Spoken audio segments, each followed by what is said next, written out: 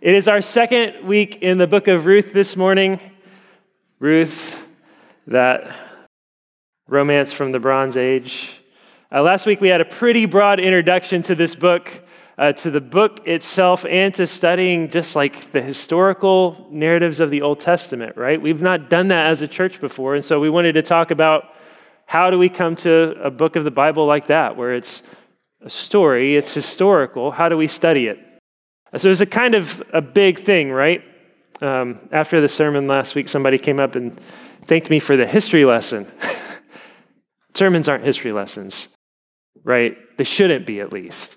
They should be aimed at our hearts, at our consciences, at our wills, aimed at producing the fruit of faith and obedience. But sometimes history can be important, right? History is important because context matters. God teaches us through history. And we take the Bible seriously at Church of the King, so we take context seriously. We take every book of the Bible seriously.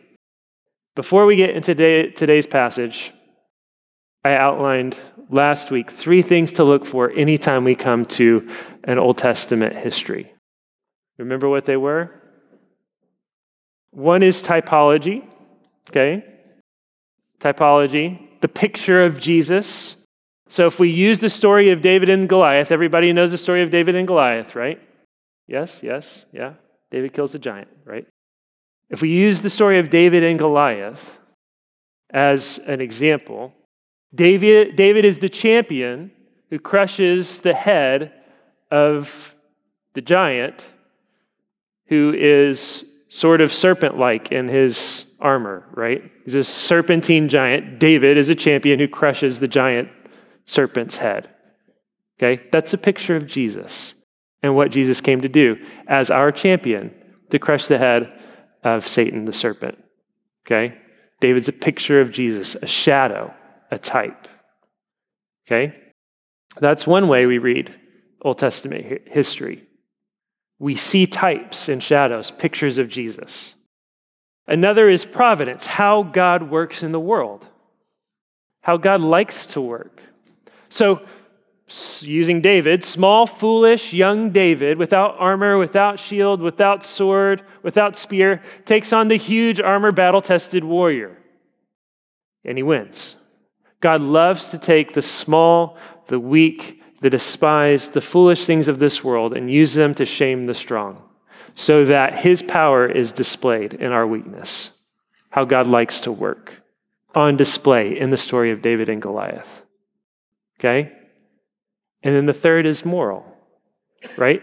David had faith. David didn't just see a giant that was bigger than him. He saw the God that was bigger than the giant, right? David, by faith at great personal risk, did what God called him to do. And we should be like David. That's there too. We don't get to just look at this story and say, oh, I see Jesus. We're not David, right? No, it's all of the above. It's all of the above. We see Jesus in the story, we see how God likes to work, and we see an example for us to follow. Okay, so keep your eyes open for all 3 of those things as we study Ruth together. Okay, we'll see all 3. We'll see pictures of Jesus in the church. We'll see principles that show how God likes to work in the world and in the lives of his people. And we'll see examples of love and loyalty and faith and goodness, masculine godliness and feminine godliness, for us to imitate. All right? Although what we focus on maybe from week to week will vary. Does that make sense? We good? All right, Ruth chapter 1. Let's read. We're going to read the whole chapter this morning. In the days when the judges ruled, there was a famine in the land. And a man of Bethlehem in Judah went to sojourn in the country of Moab, he and his wife and his 2 sons. The name of the man was Elimelech, and the name of his wife Naomi. And the names of his 2 sons were Mahlon and Chilion. They were Ephrathites from Bethlehem in Judah. They went into the country of Moab and remained there. But Elimelech, the husband of Naomi, died, and she was left with her 2 sons. These took Moabite wives. The name of the one was Orpah, and the name of the other Ruth. They lived there about 10 years, and both Mahlon and Chilion died, so that the woman was left without her 2 sons and her husband. Then she arose with her daughters-in-law to return from the country of Moab, for she had heard in the fields of Moab that the Lord had visited his people and given them food. So she set out from the place where she was with her 2 daughters-in-law. And they went on the way to return to the land of Judah. But Naomi said to her 2 daughters-in-law, "Go, return each of you to her mother's house. May the Lord deal kindly with you as you have dealt with the dead and with me. The Lord grant that you may find rest, each of you, in the house of her husband." Then she kissed them, and they lifted up their voices and wept. And they said to her, "No, we will return with you to your people." But Naomi said, "Turn back, my daughters. Why will you go with me? Have I yet sons in my womb that they may become your husbands? Turn back, my daughters, go your way, for I am too old to have a husband. If I should say I have hope, even if I should have a husband this night and should bear sons, would you therefore wait till they were grown? Would you therefore refrain from marrying? No, my daughters, for it is exceedingly bitter to me for your sake that the hand of the Lord has gone out against me." Then they lifted up their voices and wept again. And Orpah kissed her mother-in-law, but Ruth clung to her. And she said, "See, your sister-in-law has gone back to her people and to her gods. Return after your sister-in-law." But Ruth said, "Do not urge me to leave you or to return from following you. For where you go, I will go, and where you lodge, I will lodge. Your people shall be my people, and your God my God. Where you die, I will die, and there will I be buried. May the Lord do so to me and more also, if anything but death parts me from you." And when Naomi saw that she was determined to go with her, she said no more. So the 2 of them went on until they came to Bethlehem. And when they came to Bethlehem, the whole town was stirred because of them. And the women said, "Is this Naomi?" And she said to them, "Do not call me Naomi. Call me Mara." Naomi means pleasant, Mara means bitter. For the Almighty has dealt very bitterly with me. I went away full, and the Lord has brought me back empty. Why call me Naomi when the Lord has testified against me, and the Almighty has brought calamity upon me? So Naomi returned, and Ruth the Moabite, her daughter-in-law, with her, who returned from the country of Moab. And they came to Bethlehem at the beginning of barley harvest. Let's pray. Father, this morning we come into your presence asking you to feed us from your word. We have nothing that you did not give us. We're nothing apart from you. We depend on you. Open our hearts to your word. Open our ears. Soften us up. Give us tender consciences. Give us eyes to see and ears to hear. Help us to listen and to learn, to believe and to obey. Give me wisdom and power as I preach. Be at work in each of us by the power of your Holy Spirit, so that none of us leave here unchanged today. Help us. We pray in Jesus' name, amen. Okay, quick context recap, okay? In the days when the judges ruled, nice time to be alive or not nice time to be alive? Not nice, right? Everyone did what was right in their own eyes. There was no king. Not a nice time to live. There was a famine in the land. Famine stories. What happens in famine stories? How do they generally work? We see them happen over and over again, right? Abram was faced with a famine. He had to leave the promised land to sojourn. He went away empty. He came back full, more wealthy and stronger than ever before, right? Same thing happened to Isaac. Isaac was faced with a famine, so he had to leave the promised land to sojourn elsewhere. Isaac left empty. He came back full, stronger, more wealthy, more powerful. In each of these cases, Jacob was faced with famine. He had to leave the promised land. He went away empty. When he came back, it was Moses leading the hosts of Israel, of Jacob, numbering thousands upon thousands, carrying the wealth of Egypt. They went away empty. They came back full. That's how famine stories work. God uses them to establish his patriarchs, his people. When everything else is going poorly, God uses this discipline to redistribute wealth and power from the wicked to the faithful.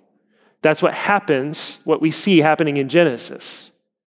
Okay? So when this language begins, there was a famine in the land and a man goes to sojourn, it's supposed to trigger something in our minds. This is what happens, what we see happening. But that's not what happens with Ruth. Famines get God's people where God wants them to be so he can bless them. It's not what happens. And Elimelech does not join the ranks of the patriarchs, at least not in that way. He dies. His sons die. His wife returns and says, not I went away empty and came back full, but I went away full and I came back empty. And yet God is at work here. A man of Bethlehem in Judah, remember?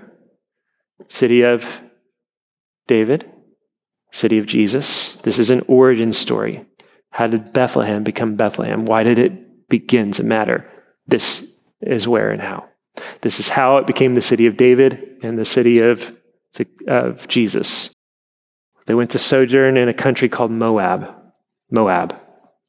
Good, bad, ugly. Bad news, right? Bad news. God had forbidden his people from having anything to do with Moab whatsoever. Anything.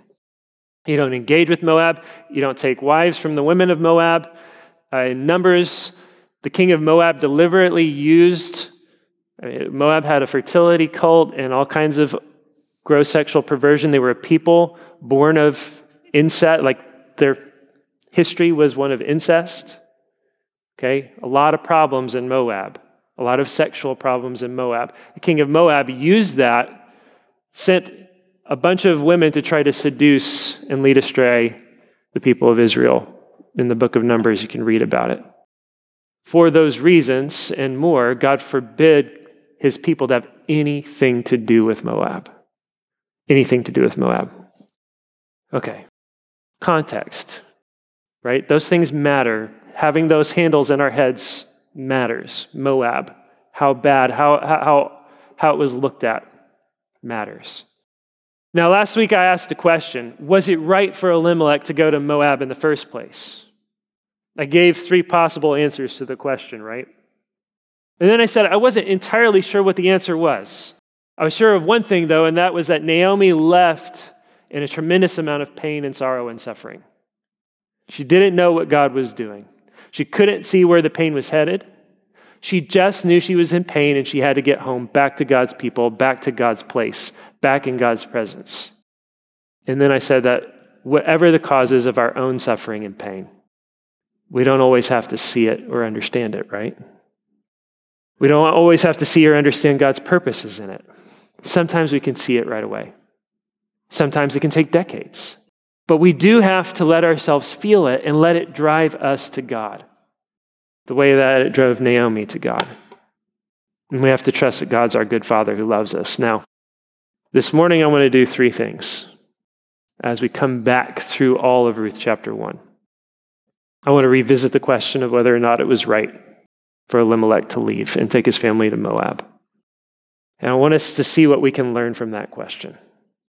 Then I want us to look more closely at Naomi's response after having been devastated. And finally, I want us to see the tenderness and sweetness of God at work in Naomi's life from the moment she sets her face to return to God's people. Okay? So back to Elimelech. Easy to stack up the reasons why it looks like Elimelech was wrong. It's so easy that pretty much every commentary that you read says, obviously Elimelech was wrong. The Bible does everything but say the words, Elimelech was wrong. So why was I hesitant last week to say that he was wrong? I think it's for a couple of reasons. Some of them may even be personal. One is I just don't like pat answers to hard things. It feels very pat to say Elimelech was wrong, when it would have been very easy for the Holy Spirit to inspire the words, Elimelech was wrong. God put Elimelech to death because he left Israel. He didn't do that. And there are warnings in the Bible about presuming to know the reasons why God does hard things. Right? The book of Job is this story of a righteous man who suffers while his friends accuse him of, why are you suffering like this? Why did God kill your children? Why did all this bad stuff happen? Obviously, you did something wrong. There's got to be a 1-to-1 correlation. And there isn't. And sometimes there's not. Sometimes hard things happen. Sometimes people die. God has his own purposes. And our job is to put our hands over our mouths like Job and say, the Lord gives, the Lord takes. His ways are not our ways. I don't understand the pain I'm going through. I can't connect it to anything except God is God. My job is to be humble and to receive his discipline. There's also a way that you can build a little bit of an argument that, well, it looks bad what Elimelech's doing, but is it really as bad as it looks? How much slack can we try to cut him? If we try to work to cut Elimelech slack, can we do it? And we kind of can, right? He left to provide for his family in a famine. He needed to be sure that they were going to survive and they had bread. David ate forbidden bread when he was hungry. Not only did God overlook that, Jesus brought it up and used it as an example of when the spirit of the law trumps the letter of the law. So when you read and see that if you're not intent on Naomi being at fault, well, there was a famine in the land. They left. When Naomi hears that the Lord has visited his people, what does she do? She goes back right away. Okay, well, maybe her heart was inclined that way. She was just waiting to know that she could be provided for. Maybe that was always the plan. Naomi's the first person to speak in this book, and when she does, it's a blessing.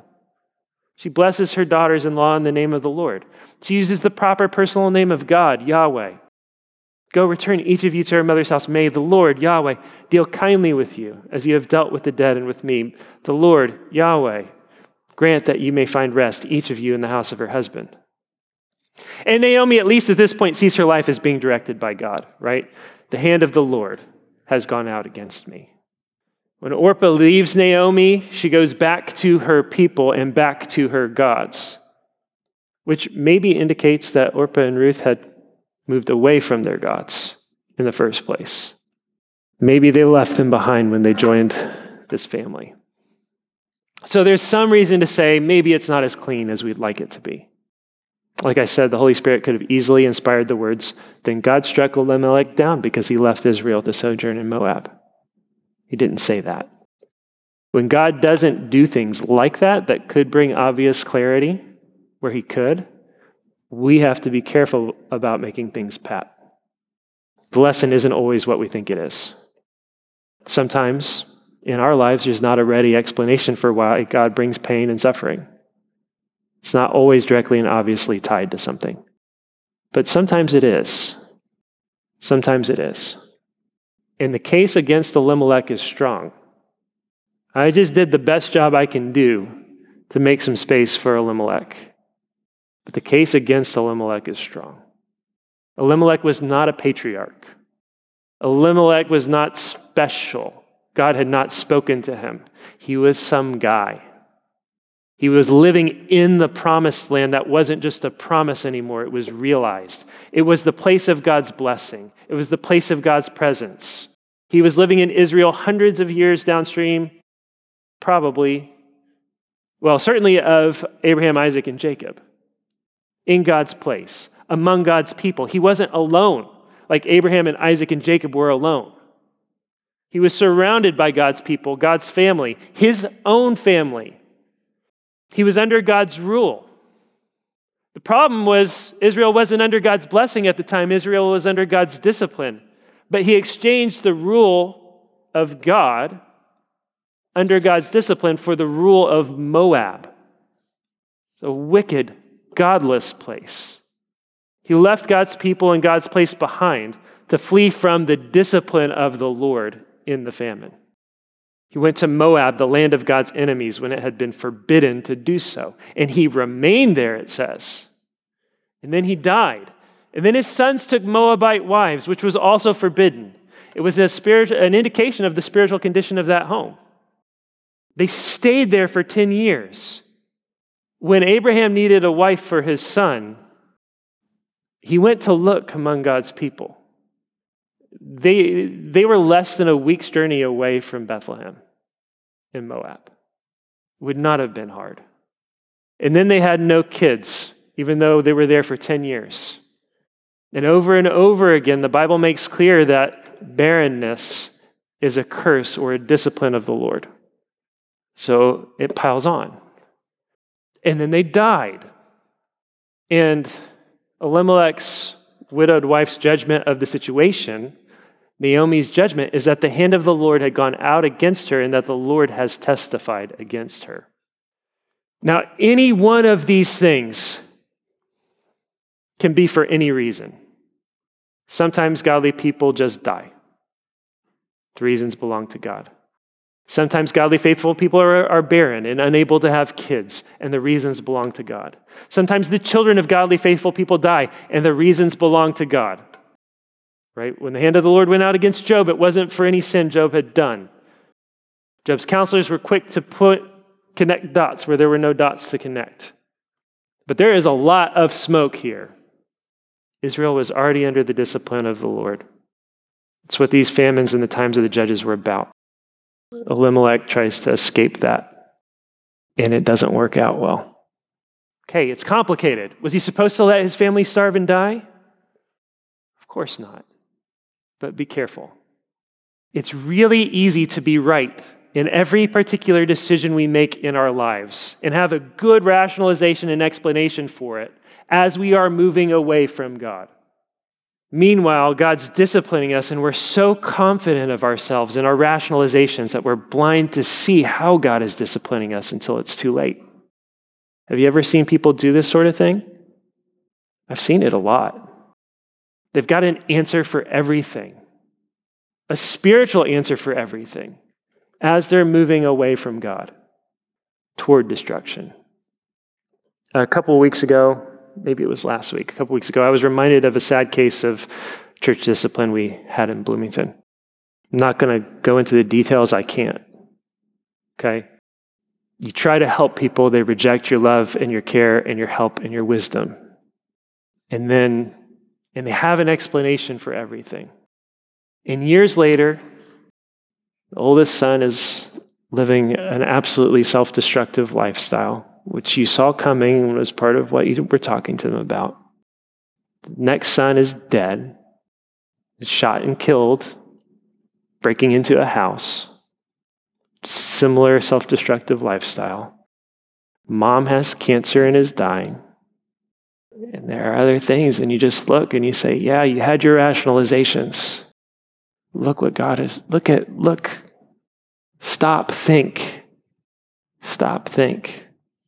Let the pain drive you to Jesus. Check yourself. Be willing to ask those hard questions.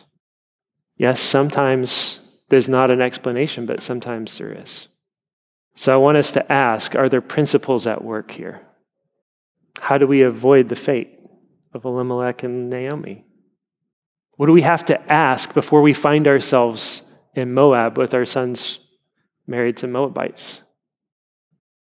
The first thing is that we have to do is be sure that we're not running from God's discipline when hard things come, and that we are humbling ourselves under it.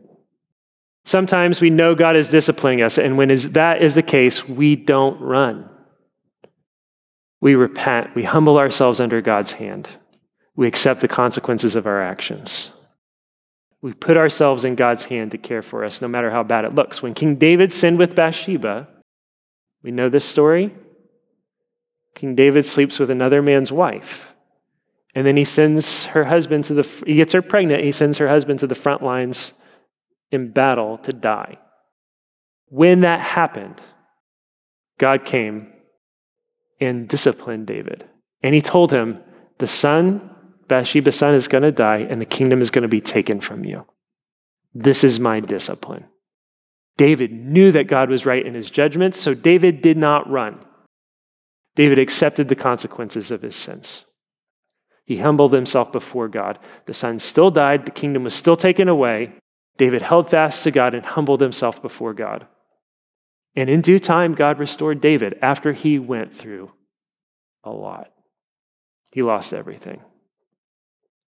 King Saul, on the other hand, tried to run from God's discipline, and he could not run far enough. He would not humble himself under it. He tried to run. It caught up with him. One day we'll study the stories of Saul and David together. Here's question number 1. Are there places in your life where you have failed as a husband, as a father, as a wife, as a mother, as a son, as a daughter, as an employee, as an employer, where God is disciplining you or has been disciplining you, where there are consequences, where you're being forced to reap what you have sown. Don't run. Accept the consequences. Receive God's discipline. Humble yourself before the Lord. If there's a famine, should I let my family starve? No. Not what I'm saying. Not what I'm saying. You do what it takes to take care of your family. Put up with a bad situation at work? No, it's not what I'm saying. Okay? I'm saying that God disciplines us as a loving father disciplines his children. We have to live by faith and trust him when hard things come. The decisions we have to make by faith, trusting in the goodness of our Father and not running from him, but running to him. Because we will reap what we sow eventually. Okay, that's the first thing. Okay, Elimelech has a pastor, and Elimelech's like, I don't know, the crops aren't producing. I think I'm going to go to Moab. It's the first thing that he says. Okay, hold up. 2, prioritize the spiritual well-being of your family. Your job, fathers, as a protector and as a provider, is beyond the material needs of your family. It's everything. Your family needs to be near to God and God's people. How much did spiritual considerations weigh into Elimelech's decision to take his family to Moab? It's hard to say.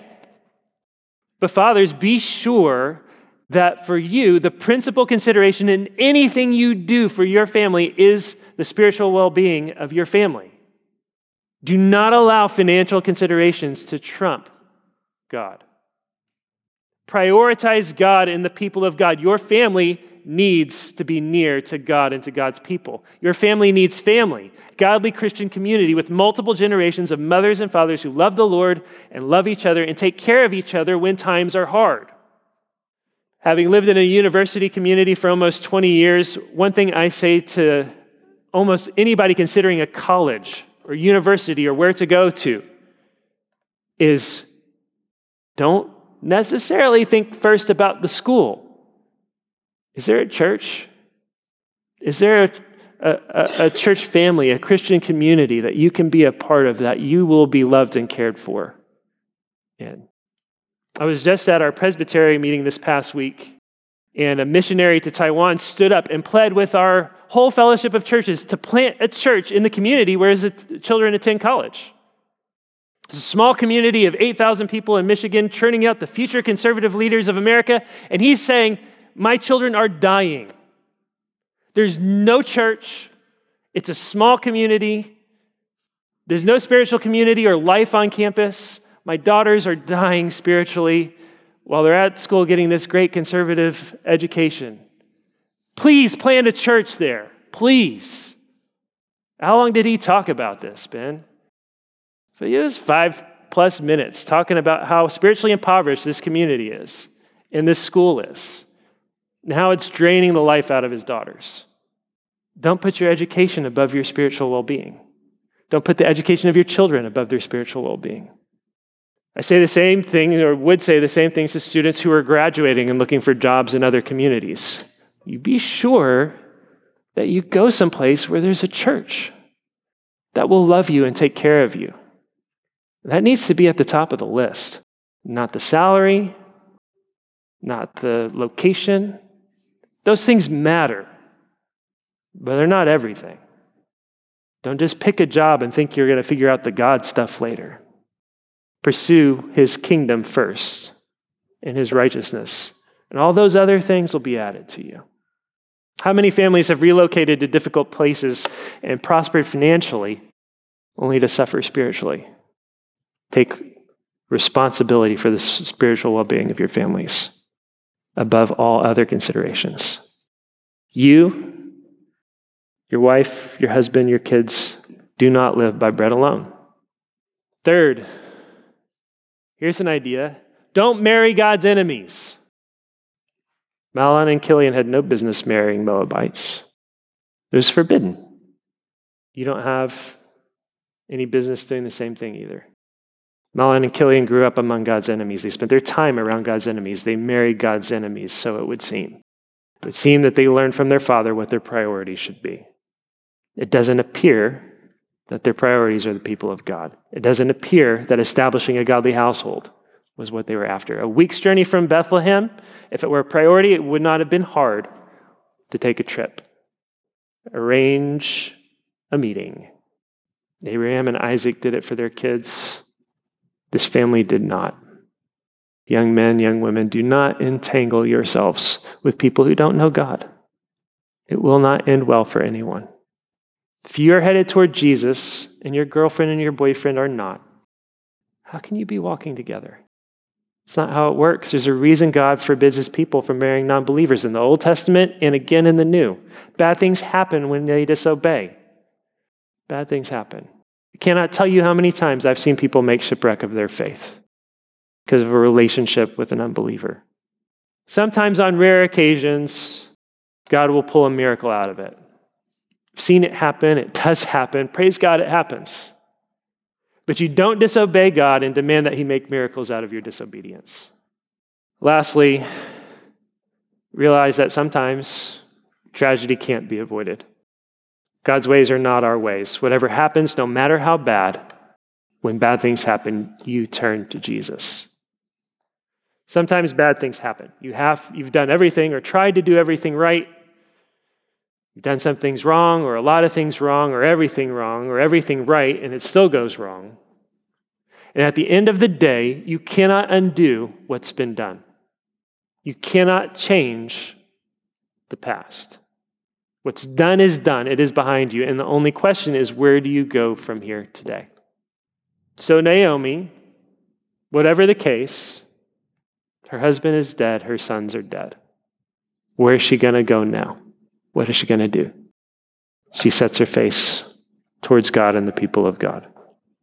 It's the only thing she can do. That's what Naomi does. Naomi's devastated. She gets a little bit of hope that there's food in Israel. She packs her bag. She's going back to God and to God's people. She takes her daughters-in-law with her. That would have been normal. There's some cultural weirdnesses here that kind of weird to us or new to us. When those women, Orpah and Ruth, left their father's houses, they became a part of this family. That's it. They're a part of Naomi's family now. Their job is to build this family. They're attached to Naomi, so they're headed with Naomi back to Israel. Somewhere along the way, Naomi stops and takes a look around and says, "This is crazy. This is no good. There's no future for you coming with me. I'm old. I'm not going to get married. There are no men in this family, in this household for you to marry, and there will not be. So staying with this family doesn't make any sense. I don't know what's going to happen when we get back to Israel. You might be rejected. You're Moabites. I'm not going to have more sons. If I did, you couldn't wait for them to come of age. I'm basically going to be living as a beggar. Coming with me is coming to die. I release you. Go home." That's what's happening. She's releasing them from their obligation to stay with her. Go home. Go back to your mom. Go back to your family. Start over. Future with me is death. You're going to be a stranger in a strange land, no husband, no future, at the mercy of others until we die, maybe no place to live. That is my fate. It doesn't have to be yours. Go start over. It's okay. You've done everything you can do. You've done right by me and by my sons. This is right in line with the same kind of thinking that led Naomi and Elimelech to Moab, right? It's very practical. Makes perfect sense. It's logical. It's pragmatic. Why should they stay in Israel and die? There's bread in Moab. Let's go to Moab. Why should these girls follow her to Israel and die? There's a family and future for them still in Moab. But what's missing in Naomi's calculations? God. God is missing in Naomi's calculations. Orpah leaves. She goes back to her gods. Something has happened to Ruth, though. She is not the same. She's not the same as Naomi. She has a different calculation. Do not urge me to leave you or to return from following you. You want me to go back to Moab and to the pagan gods of Moab? Forget it. Where you go, I will go. Where you lodge. She's saying, I know that word lodge means It has a temporary connotation. I know you don't have a home. Wherever you have to lay down, that's where I will be. Your people shall be my people, and your God my God. When you die, where you die, I will die. And there will I be buried. You read the Old Testament, where you're buried matters. Joseph was intent 400 years later to have his bones taken back to Israel. Jacob was buried. They took him back to the promised land, his bones. Where you die, I will die, and there will I be buried. And may the Lord, Yahweh, do so to me and more also, if anything but death parts me from you. What's going on? Naomi may not have had the faith for Ruth to make the sacrifice of living by faith, but guess what? Ruth does. Ruth is ready to leave everything behind. Naomi left Israel with her husband and her children to go to Moab in search of bread. Ruth left Moab, her family, her security, her bread, the possibility of a future with a husband and children of her own. She left it all behind. It was not going to happen. She's ready to live and die with Naomi and Naomi's God. Ruth the Gentile, Ruth the Moabite, is ready to put herself in the hands of the God of Israel. It's faith. And it's God's love to Naomi. It's a kindness. Naomi doesn't actually have to go alone. She's got Ruth. It's also a rebuke, isn't it? The Moabite, your Moabite daughter-in-law. She has faith for what you're about to do. She has faith to give up her life, to go with you, to put herself in the hands of the Lord. And God is going to honor that faith. How often in the midst of our pain and suffering do we see God's love to us when he is loving us through the people he puts around us? Ruth was the love of God to Naomi. I wonder how well Naomi saw it. I wonder how well she received it. All we know is that when she was faced with it, she shut her mouth. She returned to Bethlehem. The people were amazed that she came home and that she had no one with her but Ruth the Moabite. We see throughout this story this other kind of love, this other kind of faithfulness, this other kind of loyalty, this other kind of faith that's above and beyond. Ruth was ready to die, to be with God and God's people. It's beautiful. And it's going to turn some heads. And we'll pick that up next week. Let's pray. Father, we thank you for the example of Ruth's faith and love. Pray that you would humble our hearts before you, that you would give us faith to receive your discipline and to consider you above all things, to see you as our good Father who will provide and care for us and give us all that we need. Help us, we pray in Jesus' name. Amen.